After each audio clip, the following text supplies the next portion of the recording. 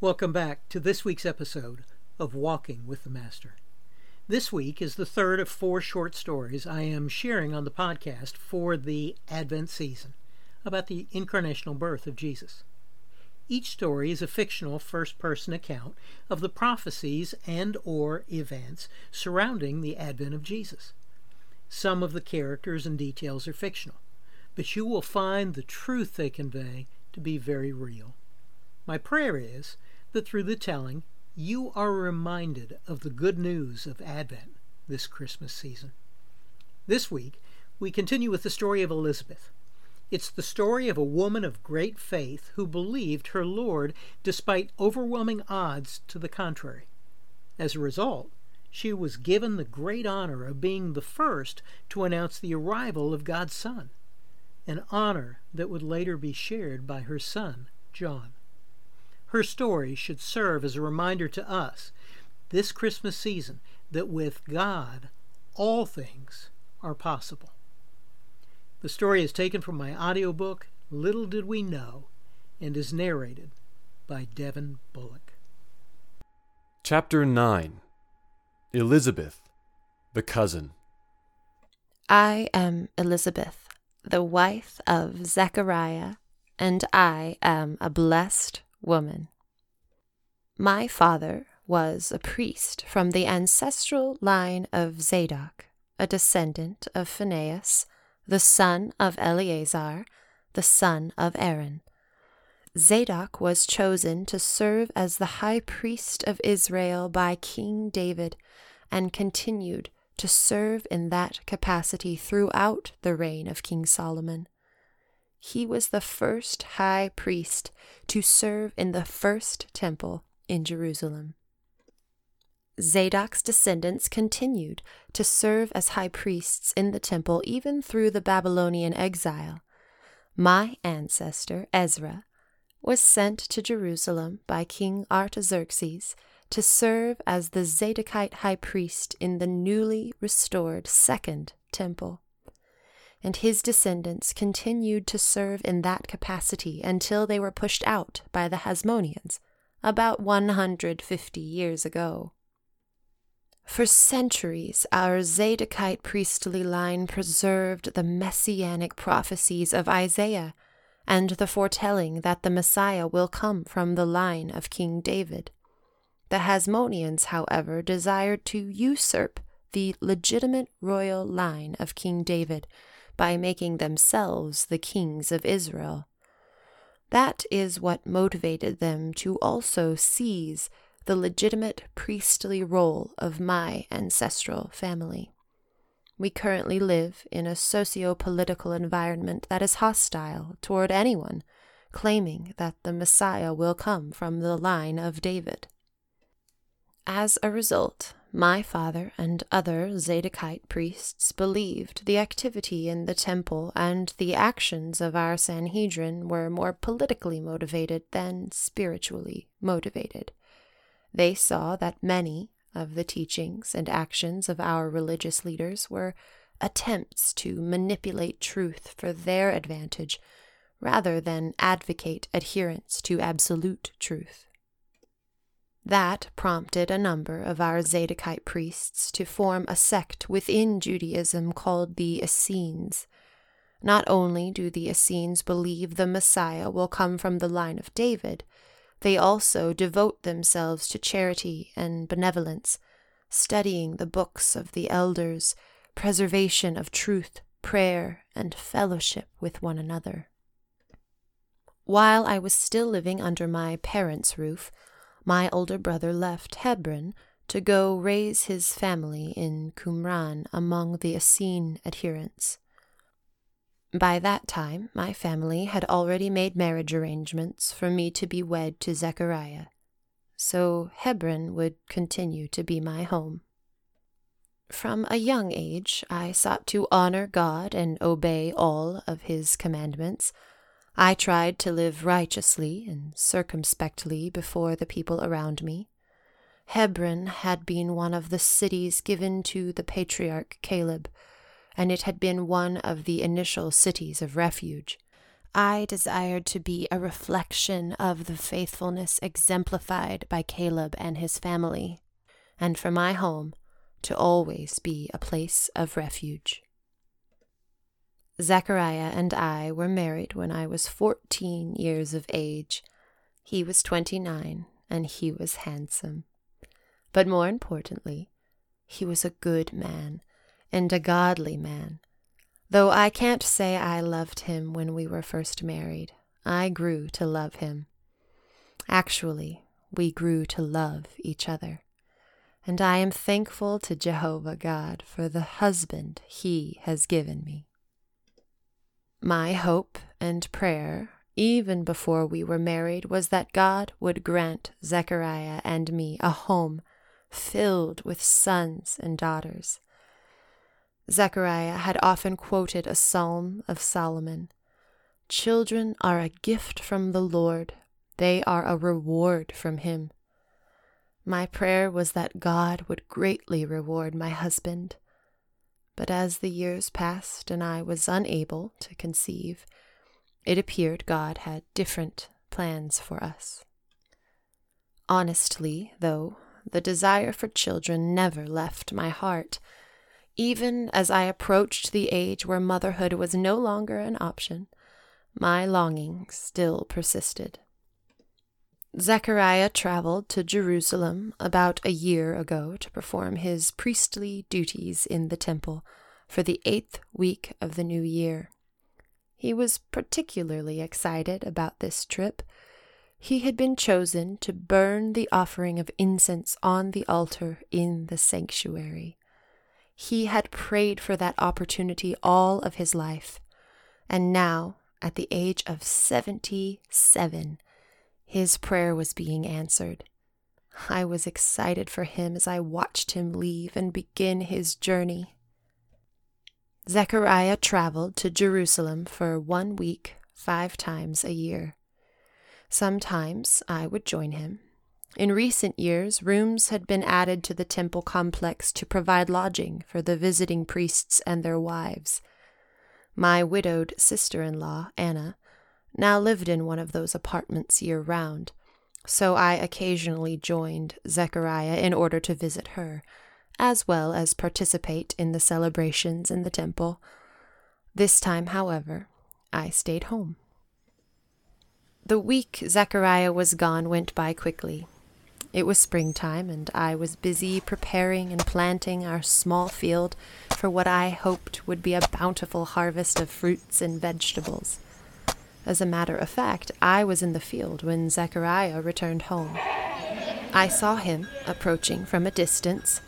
I was surprised he was not calling out to me like he usually did. I expected him to run toward me, excitedly sharing about his time in the sanctuary, but he seemed unusually subdued. As he gave me his customary embrace, he was completely silent. "Has the cat got your tongue?" I teased. "Why are you so quiet? Tell me all of your news. I want to hear about your time." But I knew something was wrong when I saw the sadness in his eyes. He began to gesture, and it quickly became clear that he was unable to speak. Somehow, he had become mute. He kept pointing toward heaven, and then he would place his hand on my stomach. Next, he made a gesture as if he were cradling a baby in his arms. As the afternoon wore on, we continued in our attempt to communicate. He made gestures and wrote some words in the dirt and then on a tablet. I also asked him questions that he could answer with a nod of his head. Finally, I was able to piece together the story.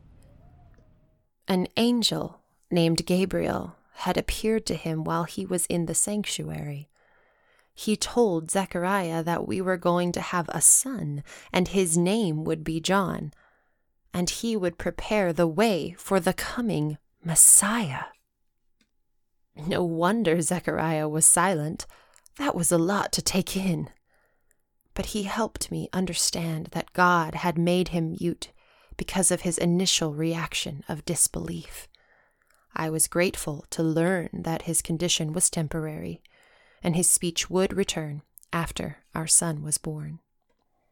That night I marveled at all of this news. I had stopped hoping for a child. I was 62 years old, and I was soon to be a mother.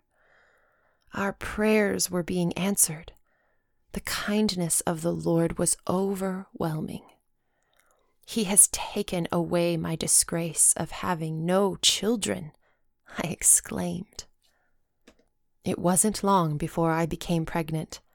My excitement grew each day along with the baby in my womb. But it was challenging to explain to people what was happening, particularly in light of Zechariah's muteness. We finally decided it would be easier if I remained secluded in our home. So for the next 5 months, I had little contact with anyone. One afternoon during the 6th month of my pregnancy, a young woman approached our home and called out to me from the entry. When I went to greet her, I realized it was my young cousin Mary from Nazareth. My father's sister had married a man from Nazareth by the name of Mathat. Mary was their granddaughter. But then the most amazing thing happened. When Mary spoke to me, the baby within me leapt. I felt the flush of a presence come over me. I was filled with knowledge that had no explanation other than the Holy Spirit had just come upon me. As I looked at Mary, I immediately knew that she, too, was with child, though she was not showing yet. My spirit just knew she was carrying a child. And this was not just any child. This child was the Son of the living God. The child she was carrying was the very one for whom my son was being sent to prepare the way.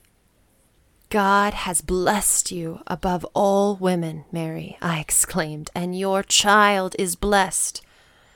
As I ushered Mary into my home, I said, "Why am I so honored that the mother of my Lord should visit me? When I heard your greeting, the baby in my womb jumped for joy." Mary explained how an angel had appeared to her and how he had told her she would conceive a child as a virgin and give birth to a son, and the child would be the Son of the Most High. I asked her to describe the angel's appearance. Her description was identical to what I had been able to glean from Zechariah. I could not contain my excitement as I explained to her what the angel Gabriel had told Zechariah. Mary interrupted me and said, "The angel told me, your relative Elizabeth has become pregnant in her old age. People used to say she was barren, but she conceived a son and is now in her 6th month. For the word of God will never fail." I do not know who was more encouraged at that moment, Mary or me, though neither of us had had any real doubt leading up to that moment. That conversation was such a precious confirmation. Mary bore witness to what Zechariah had heard, and Zechariah's account bore witness to what Mary had heard. We were walking through an experience together that no one else could fully understand, one that had never occurred before and never would again. Yes, we both were women blessed to be bearing a child, but these were not just any children. Mary's was the Son of the living God, and mine was the messenger who would prepare his way. All of creation was awaiting their arrival. All of time was pointing to their birth. And here they were in our wombs. I looked at Mary and said, "You are blessed because you believed that the Lord would do what he said." Mary stayed with me for 3 months. It gave us the opportunity to talk about many things. She told me that she was betrothed to a carpenter, She had not yet told him about the angel's visit or the child she was carrying. She feared how he would react. He was a gentle man and a God-fearing man. Would he understand? What would he do? She hadn't yet told her father either. She had come straight away to see me. I reminded her that the same Holy Spirit who had come over me to tell me about the child she was carrying before she uttered a word was able to speak to her father and Joseph. The same God who enabled a barren old woman and a virgin to each conceive a child was able to do all that was necessary to prepare their hearts to receive the news. Again, I said, "You are blessed because you believed, and so will they." Mary soon returned home, and the time arrived for my baby to be born. Most of my neighbors had not known I was pregnant, so when they heard I had a son, they rejoiced that God had been merciful to me. When my baby was 8 days old, all of our neighbors came for the circumcision ceremony. They kept suggesting that we name him Zechariah in honor of his father. But I exclaimed, "No, his name is John." They responded, "But there is no one in all of your family by that name." They sought to gain Zechariah's approval of their suggestion. He motioned for a writing tablet, and to everyone's surprise wrote, "His name is John." Then, instantly, my husband's voice returned, and he began to praise God. Zechariah told all of those gathered about the angel who had appeared to him and what the angel said. The entire community was in awe as the news spread throughout the Judean hills. "What will this child turn out to be?" they exclaimed, "because the hand of the Lord is surely upon him in a special way." God has blessed us with this precious son in our advanced years. We know that God has all things in hand. We asked him to show us to whom we should entrust our son if we are to die before he is grown. The Lord reminded us that he has already prepared my brother's son Adriel, who lives in Qumran, to raise our son when the day arrives. He has given us a peace that nothing in our son's life has been left to chance. As Zechariah said, because of God's tender mercy, the morning light from heaven is about to break upon us, to give light to those who sit in darkness and in the shadow of death, and to guide us to the path of peace. Little did I know how that morning light would break, or exactly what the path of peace would look like. But I know who does, and I will trust him. This story is from my collection of short stories entitled Little Did We Know. The complete book of 25 stories is available through Amazon as an audiobook and in standard print, large print, as well as for your e-reader. Information on how you can obtain a copy is available on my website, kenwinter.org. Thanks for joining me this week, and have a great week as you walk with the Master.